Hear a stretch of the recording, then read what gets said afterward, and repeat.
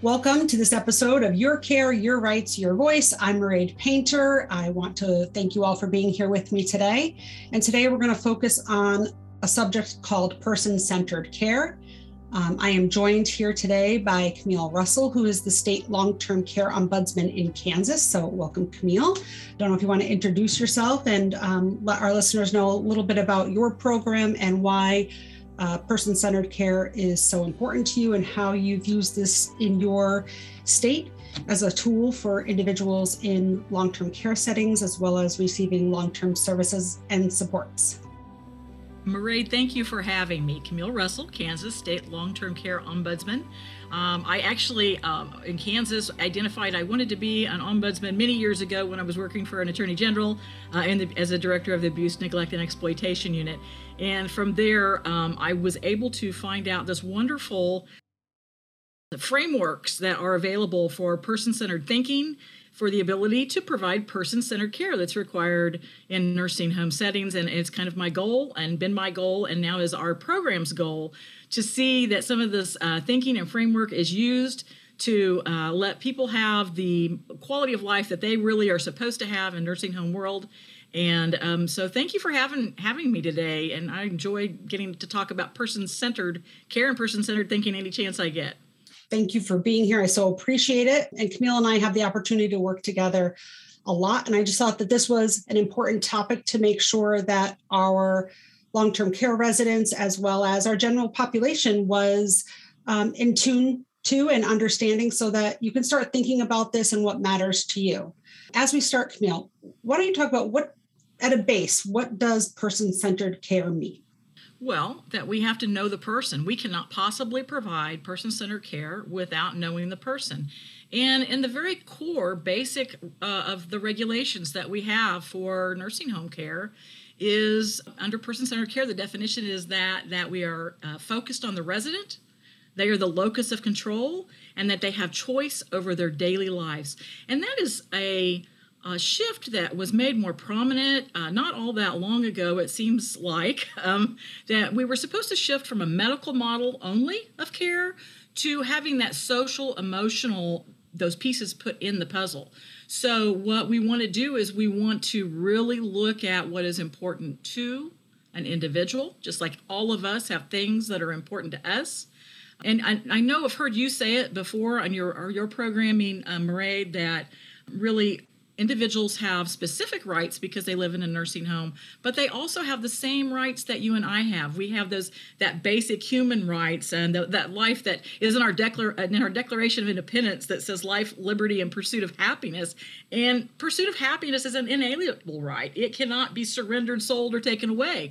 And so that's why they really put in this language to really make everyone understand that we want to look at an individual as having that real control over their life, making choices about their life, and all aspects of their life. So the simple version, we're in Kansas and our staff, and we continually try to tell people is that that means that when that person makes a choice, what we do is we say, how can we support that choice in the best way? And so they make choices that are important to them. That is being important to people are things like relationships. If we ask what's important to us, most of us do not say, well, that I take my blood pressure 4 times a day, or that most of us don't say that first. That's true. We say, right? Right. So I have blood pressure issues and I have never said that. So anyway, so people say the things that are important to them are the relationships, people, and the things that to have and things to do and their activities and the rituals and routines. I think anymore, Mairead, do you ever lay in bed at night? Because I do. I lay in bed at night. I think, oh my goodness, if I were in a nursing home, I wonder if they would know that I really have to have this pillow right here or I'm uncomfortable. Exactly. Or little things like that. So person-centered care means we are paying attention to those individualized things and we are supporting the person's choices. And it's required under regulation. Person-centered care is a requirement. And sometimes we get confused and we still think that means it's something you do to a person. And I think with all the best intentions, because nurses are there and they're trained for health and safety reasons. They really are.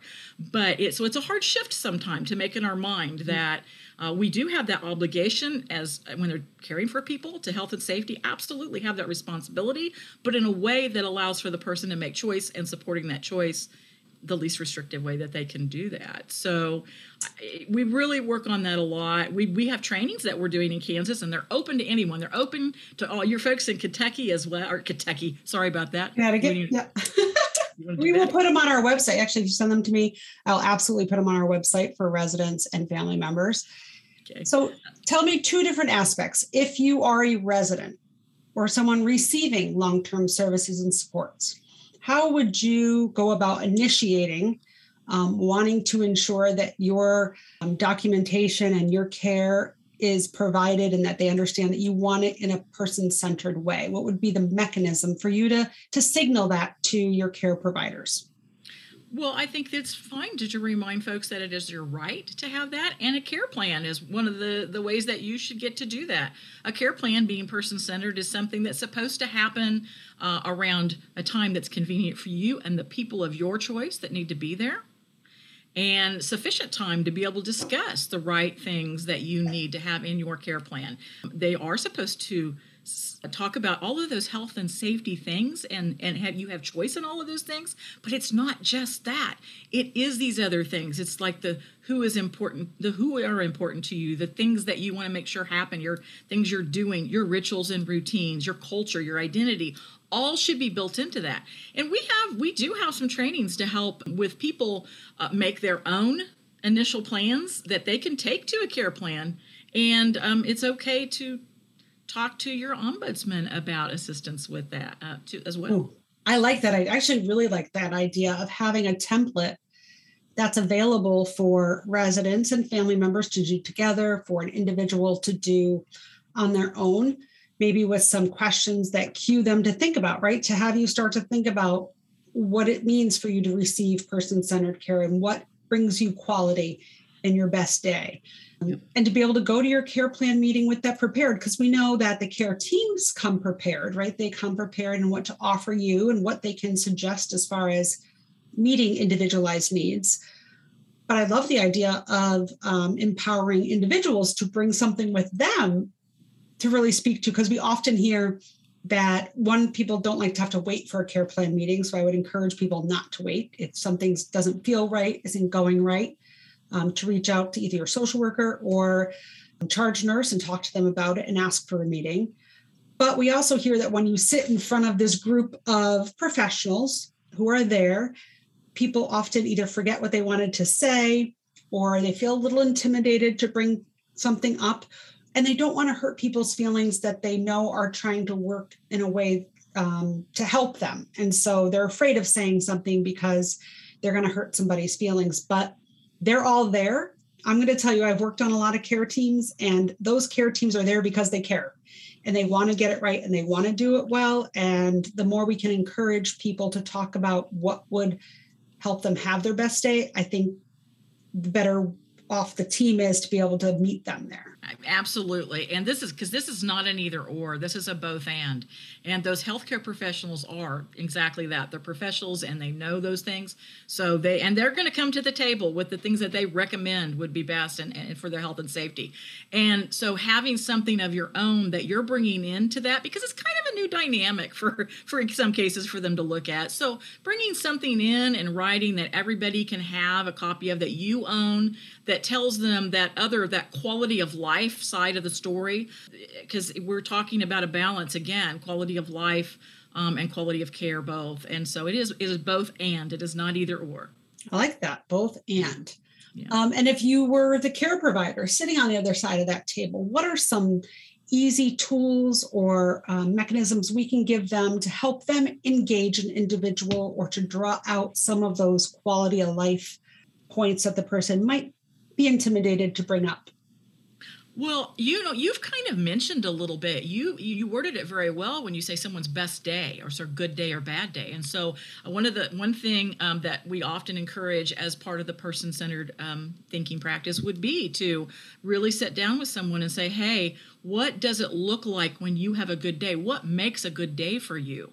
And what are things that happen that make a bad day? So we can try and avoid that from happening. So that's really, and not only is that beneficial to that person living in that home, but absolutely is beneficial to the people working there. It makes their job so much easier too.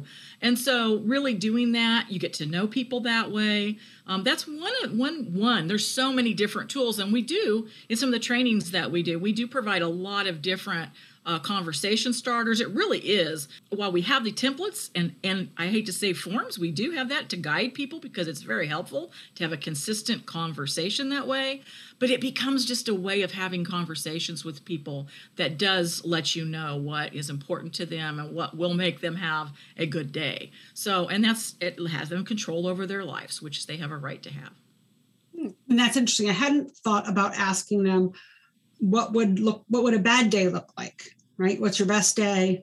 And if you weren't having your best day, what would make it a bad day? Because that would also call out for care teams, what you didn't want to see happen during the day. So that's important.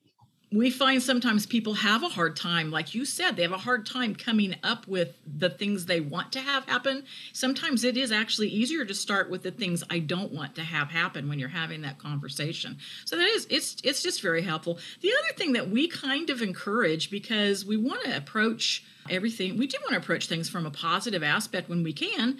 So one thing that we encourage if you're coming into a care plan meeting is that perhaps you have all of the folks coming in there, maybe jot down one or two things that they appreciate or like or think is a strength about that resident, and start your care plan meeting with things that you like and admire about that person, because it just starts that whole meeting on a positive note. So if there are some areas of disagreement or discussion that's more difficult, everybody knows that they're really there for everyone's best interest and for their quality of life, what they want to have happen for their lives. I like that. I like that as well. Good suggestions. Thank you so much. So a nice balance there of what to ask for if you are the individual receiving care. And then if you're a care provider, some things that you can do to extend yourself and help to meet this standard. Kind of thinking, why is this standard important? So for a lot of people out there, we've talked before about the Center for Medicare and Medicaid and that they produce the rules, right? So during COVID, that was one of the things that we experienced, that CMS, Center for Medicare and Medicaid Services, that CMS makes the rules that sort of guide what happens in our long-term care settings that are licensed as nursing homes. And because of that, they adjust these rules and come out with new rules. And one of the most recent rules is called the final rule, which I think is funny because I think it's the final rule. They made it an additional final. And we've talked about that a few times on here, but that final rule really, it came out in phases, and it really started to look at and make the shift even pre-COVID from a medical model to a more person-centered social and emotional model in relation to the medical model. And is that where a lot of this grew out of, Camille? Oh, absolutely, it did. And I would say it not only was there a final rule for long-term care that came out in 2017 and kind of finalized in 2019, the phases, but there's also a final rule. When they change regulations around law, they do final rules. So there was a final rule that also applies to home and community-based services for like assisted livings in some states. I'm not sure how it's set up in your state, but in our state it applies. And so anyway, so sometimes there's more than one final rule. It also had person-centered language in it and much more at a higher level. The law really has always said most of these things. The regulation did not really define it quite as well. So they did that, and they defined this in a better way to help folks that are really, again, the individuals that are trying to provide care and do those health and safety things, help them wrap their head also around that things, the social emotional part is so important. And if I may, I want to say we probably saw that I don't know. It was sad but in a large way during that isolation. I don't know in Connecticut, but I think it was across the country that we heard people say, If I can't see my family, if I can't have the things that are important to me, if I can't get out of my room, if I can't go to dinner with my neighbors in this building, if I can't go to do things in the community and all of those things when they were isolated, which was for a good health and safety reason that was being done. But when that happened, so many of them literally said, I would rather die of COVID than be restricted like this. And so that tells you how important things that are important to people are, as well as the health and safety piece. In fact, we saw people who are in nursing homes vaccinate at higher levels than almost any population. And most of them told us, whatever their belief system was, they told us they were doing that because they believed they were going to get the things that were important to them back to them. Their family visiting, being able to do all of those important things to them. Yep. So that's similar here. Yes. Yes. And so it's really important. That's why it tells how imperative that it is that the staff in those nursing homes really get to know a person and what's important to that individual person. Mairead, I don't know what's important to you first thing in the morning. It's probably something different than me. But if we don't get it, likely we'll have a less happy day or a less productive day. Yes. I actually had a brilliant woman who has sadly since passed away, who was my mentor. So anyone who worked with me in long-term care will know someone named Tammy Payne. And Tammy was the director of food services in the nursing home that I worked in. And I was the social worker. And I was brand new. I was green. I was 21 and really, really green.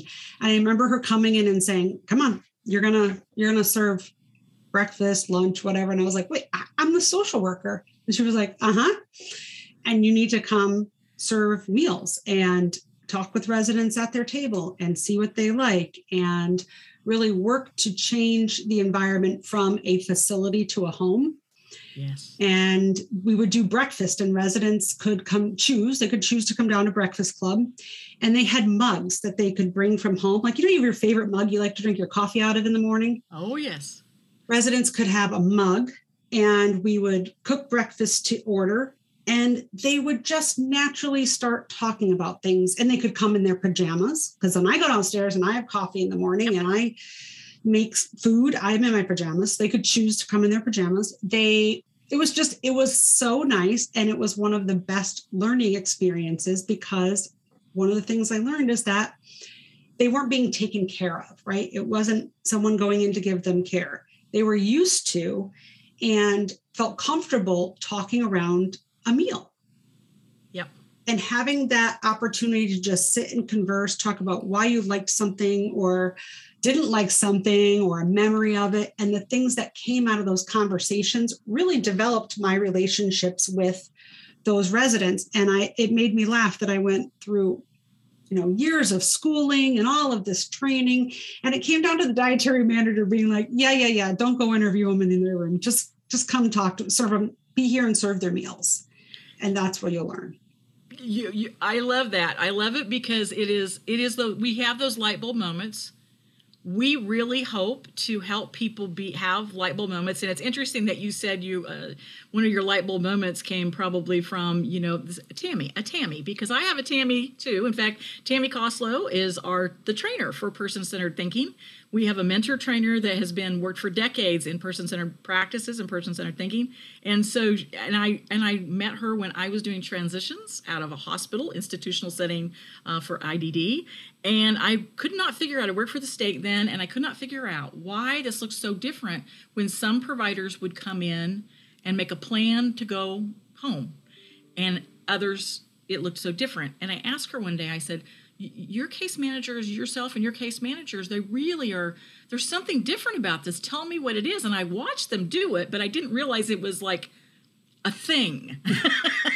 that we could help them. I mean, everyone could be helped with, right? Yeah. And so she says, well, there's this framework, person-centered thinking. And so fast forward to now where, she's helping doing some of this training using the person-centered thinking from the learning community, and also a framework of person-centered thinking called Charting the Life course, which I think in Connecticut is been in some places in Connecticut, has been working in Connecticut. So may be familiar with. It's another person-centered framework. And actually, I'm an ambassador for Charting the Life course, as well as Tammy is too. I'm also a trainer for person-centered thinking, a credentialed trainer for that. So we really enjoy. I mean, my goal is to help people understand, like you said, that look, for people to have a good life and a good day, that human right thing is that we have to pay attention to the individualized what is happy, what is good for them to be happy.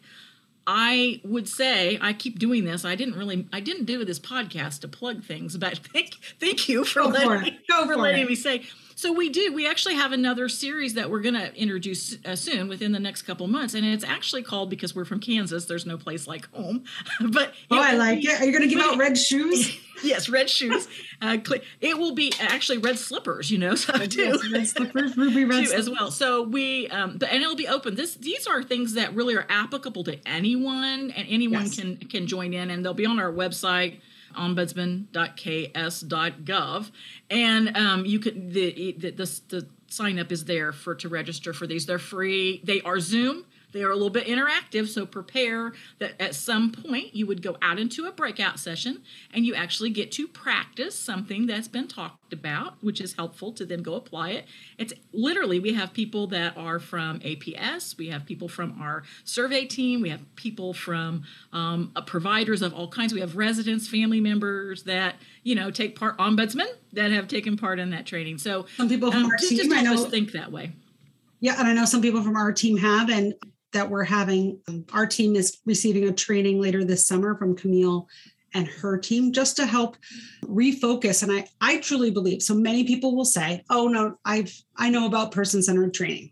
I know about person first, right? Thinking. And it's one thing to know it, right? Like I've taken courses, I've read about it, but I believe that it's something you need to practice and repractice, and that there's always ways to reframe and use the technique in a different way. And so having you all come and work with me and my team and what we learn from each other, I think can really benefit the individuals that we serve. And maybe we even look for some resident councils to sign up as resident councils. I know, so we have our annual Voices Forum coming up. This is something we always talk about at Voices as well, sort of how to empower residents to receive the highest quality of care. And this is just one more tool that they can have and use as they're working in that direction. That's really what it's about, is them having that information they share with those that are helping to support them. This is how I need to be supported. This is how my needs need to be met. This is my preferences and how that happens. And so people will have, when you walk in somewhere, I tell places when I come in, I said, if I leave and I'm calling this a facility, you have some work to do in person-centered care. Mm-hmm. If I'm calling it a home, then that's a field. That's part of our series, and There's No Place is Home. It's like, it's not really an address. It's how you feel. You feel at home in certain places and not at home in others. And I know when we've talked to residents, we have a culture change program that has been around for a long time in Kansas, and we did some interviews to help them with their measuring their outcomes. And I remember one gentleman who said one time, he says, I've been in 4 different places, and this is the only one that made it feel like a home. I hope to never leave here. And I said, can you tell me what it is that made this feel like a home? And he said, I'm the boss here. I'm the boss of me. Well, I like that. I'm the boss of me. Person-centered care. It's person-centered care. So I'm the boss of me. I like that. Well, for me, when I'm in a nursing home, one of the things that helps me sort of see whether or not I think they're person-centered, and they can say that, but when you're really looking at where their mind might be and how they're working, when I look at charting, and I see how they document about a person. If I see the words refused or combative or language like that, when I really think, and I would usually message back, what I would prefer to see is the resident chose not to receive their medication at this time. We approached and asked, when would you like to receive the medication? And if they're able to, they should do it when the resident is directing. If not, they should contact the medical provider and ask them to talk with the resident to see if there's a better time of day for them to take it, or what that looks like for them, or why they didn't want to take it then, why they want to take it at a different time. And the same thing about being combative, right? No, resident was having a difficult time. Resident was upset. I get upset. My children will tell you I get upset. I get upset and I can be difficult. I don't know that anyone calls me combative. They might say that I'm being a little nutty at the time, but I'm having a moment. I'm not happy, and using words about how I feel about myself, or asking the person, like, how are you feeling right now? And documenting what they say versus projecting our interpretation. That is so on target. That's just spot on. So words matter. Sorry, and everybody knows Finn, my counterpart here, Finn, you will hear in the background, but yes, sorry, go ahead. I have a partner. I know. Yes, my partner, Finn. I sent him to daycare. I have one too. Okay. Doggy daycare. So yes, words matter. Please continue. No, words absolutely do matter. And what you're saying, you see that in the charting. You do. And one that I wanted to tell you too. We also say that people are not difficult. They are having difficulty. Oh, I like that. And so that's one thing that we do. But I also talk to folks about, it's like, well, the final rule talks about people having choice. So it kind of concerns me when I see non-compliant. Yes. Because I don't know how a person who has a right to have choice can possibly be non-compliant. Again, they just chose to enact their resident right of choice about something that they agree with. Yeah. Yes, their right to choose that. So, well, and what you just said about difficulty.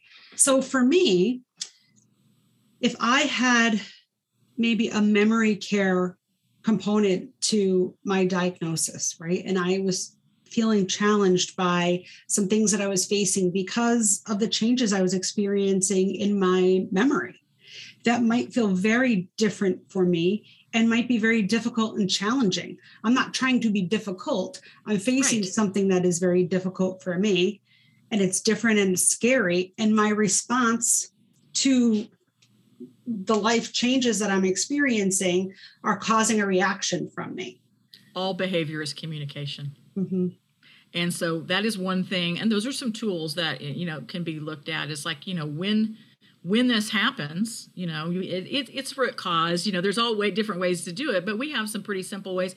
And what is nice is that when you are really looking at that, you've got to involve that person. If they're not telling you, and sometimes they can't tell you in words, but certainly when you look at what has happened multiple times, you start seeing something. I know I had one gentleman, and it was actually a case where they had tried to discharge this person, involuntary discharge, and I looked at every single incident where he had been, something had happened, and in every single incident, he was trying to get a drink of water with ice in it. Everyone, whether it was his room, in the hallway, or in the dining room.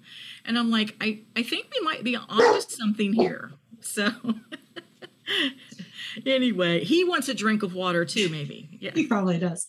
But yeah, usually you're right. It's communication. They're trying to say something, to communicate something, or pain, tired, bored, all of those things, and kind of getting down to the root cause of what we see as a behavior, right? Whatever the outward sign. We call them behaviors, but sometimes it's just a forward-facing sign or signal that something is not right. Something's not going the way I want it to go. It's just communication. And if someone has dementia of some type, oftentimes they're just not able to verbally communicate it. And so that is their communication. That is their form of communication. And it's up to us to figure out what that means. And sometimes we don't get it right the first time. So we listen sometimes with our eyes, and then we ask, and then we try and act upon it. And if it doesn't work out, we try again. We watch again, and we try and figure out again, and we just keep doing that. And things change too. So people have a right to change their minds. Then people also, their minds change, and without sometimes their consent, quite frankly and unfortunately. And so, that's the job. That is the job that is a hard job. It's a much appreciated job for caretakers and all of the staff in a nursing home, all the different aspects of the nursing home, because for quality of life, every single person that works there is important. And so it's really important that they all recognize this person-centered piece of it, that, we have to know the person to really do that. You're right. Everyone says, oh, I'm person-centered. And even ombudsman, as an ombudsman, I've got this. I know. But you know what? We learn things new every single day. Every time I walk into a nursing home, I learn something new, a different approach. I learn from the staff. I learn from the residents, just watching. I think there's ways we can always progress in our learning. I would say for individuals out there, if you are going to a care plan meeting and you have a lot of these things that you want to discuss, one of the things we've heard recently is that the care plan meeting is for residents, responsible parties, and care team members. And we've had a coach back that no, in fact, it is for anyone the resident feels is important to their care and planning. Yep. And that we often hear that they're 15 minutes. And so Right. if you feel, because I know I could not talk about my best day in 15 minutes and how I want my day to go, that let them know ahead of time, you know what, this is who I feel is important to come to this meeting. And I think it's going to be more than 15 minutes, and maybe give them an approximate length of time and ask them to schedule it, because it's supposed to be at your convenience, right? So they can give you a time that works. They can give you a time that initially, right, to engage you, a time that they're suggesting. But you can always say, you know what, that's not going to work for me or someone else that I feel is important to have there. You can have them in your room. Often they're held in a lounge or in the dining room. You can ask to have it be held in your room if you're more comfortable there, or really anywhere you're comfortable in the nursing home.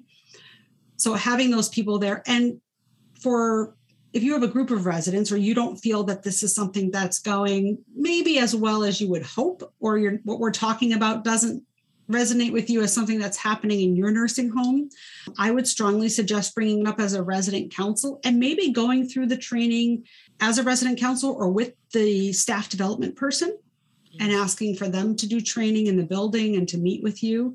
Any other suggestions there, Camille? Well, resident council by far is one of the most powerful, things. And ombudsmen are happy to help with technical assistance with the resident council. So, you can reach out to the ombudsman program for some help about how that would look for your resident council. And certainly we encourage, like I said, we encourage you to participate in anything that we offer is fine. We do that for across the country, virtually across the country. We will put that up on our website. We also have a new group that's gaining in strength and initiative, which is our statewide family council. Absolutely. And so I would encourage them, right, any family member to, or maybe the statewide family council can do it as one of their trainings that they have, just to help them understand. Sometimes we have family members that have a different idea of how they see their loved one's best day, with very good intentions. But the nursing home's responding to the individual's idea of how they see their best day. And that can be challenging at times when you have people who are coming from a good place, but see the best day in two different ways. Absolutely. And that does happen. And so there actually are some ways to have that. Sometimes it's helpful to have that family member fill out what they think, and the resident to fill out what they think, because sometimes it's easier to have a conversation that they can both look at where they agree on paper and then where they disagree, and have that discussion of why that's important to mom, dad, loved one, friend, whatever, because ultimately it is their choice and their right, but help that family member, because it usually is with very good intentions that they are wanting those things that are sometimes in conflict with what the person wants. Yeah, sometimes a little different. And here, I know in Connecticut, we have something called a power of attorney. And so sometimes we'll hear the nursing home say, well, the power of attorney said. And we have to message back that that's great that they have a power of attorney, but Yes. the resident is still the person you take direction from. You can update the power of attorney as appropriate, or unless the resident is unable to. And then that person has the authority that was given to them through the power of attorney. But other than that, they need to listen to the direction and not only listen. So you said it a minute ago with your eyes.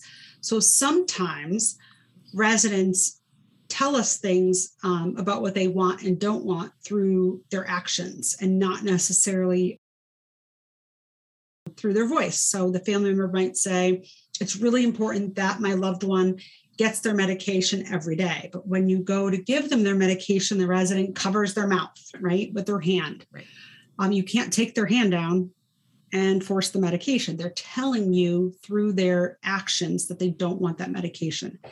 That I find is one of the areas that family and friends have a very difficult time because they want that person to get better or to have their best day. And they feel they'll have the best day if they have all of their medications. And that is an area where we find the nursing homes often get caught in the middle and they have the hardest time. That's sort of the pinch point around medications or treatments, or I want my loved one to go to recreation every day. Yes. You can't let them stay in their room. Ooh, Get them up at 8 o'clock. Yes, that's a tough one. They need to be up for breakfast. Get them up at 8 o'clock. It's true. And so we oftentimes, we have that same struggle and we have to have the same conversations. And so it's really good to just have to keep reminding because it's hard. We appreciate families that advocate for their loved ones. And loved ones sometimes do not want to disappoint their family members. So we always say, and actually it's part of the person-centered thinking framework, is you always say, if someone says one thing, but their actions say something else, really pay attention to those actions. Yeah. Really, and if you can, find out why. Because generally their actions are the valid thing that you need to watch. Just like, sure, I'll take my medications. I want to make someone happy. But you're right. When it comes time and they turn their head away and have their lips closed, that's pretty much no. Well, this has been an incredible conversation. And I just want to really thank you, Camille, for joining me on Your Care, Your Rights, Your Voice today, and just how important it is for people to feel like they continue to have that voice no matter what setting they're in while they're receiving their long-term services and supports, and for all of the work that you're doing in Kansas and to help people across the country. So thank you. Just if you want to give your email address again slowly so people can grab it, or a way to get information from you. If you want to go to our website at ombudsman.ks.gov, there is a way to register for any of our trainings on that front page. There also is a contact us link that would let you email or call myself, our state office, our special projects ombudsman, our trainer coordinator, or any of our regional ombudsmen. So that's all available there. Thank you. Well, again, thank you so much for being here. I really appreciate it. This is Mairead Painter. Thank you for joining me for another episode of Your Care, Your Rights, Your Voice. Please continue to listen wherever you get your podcasts.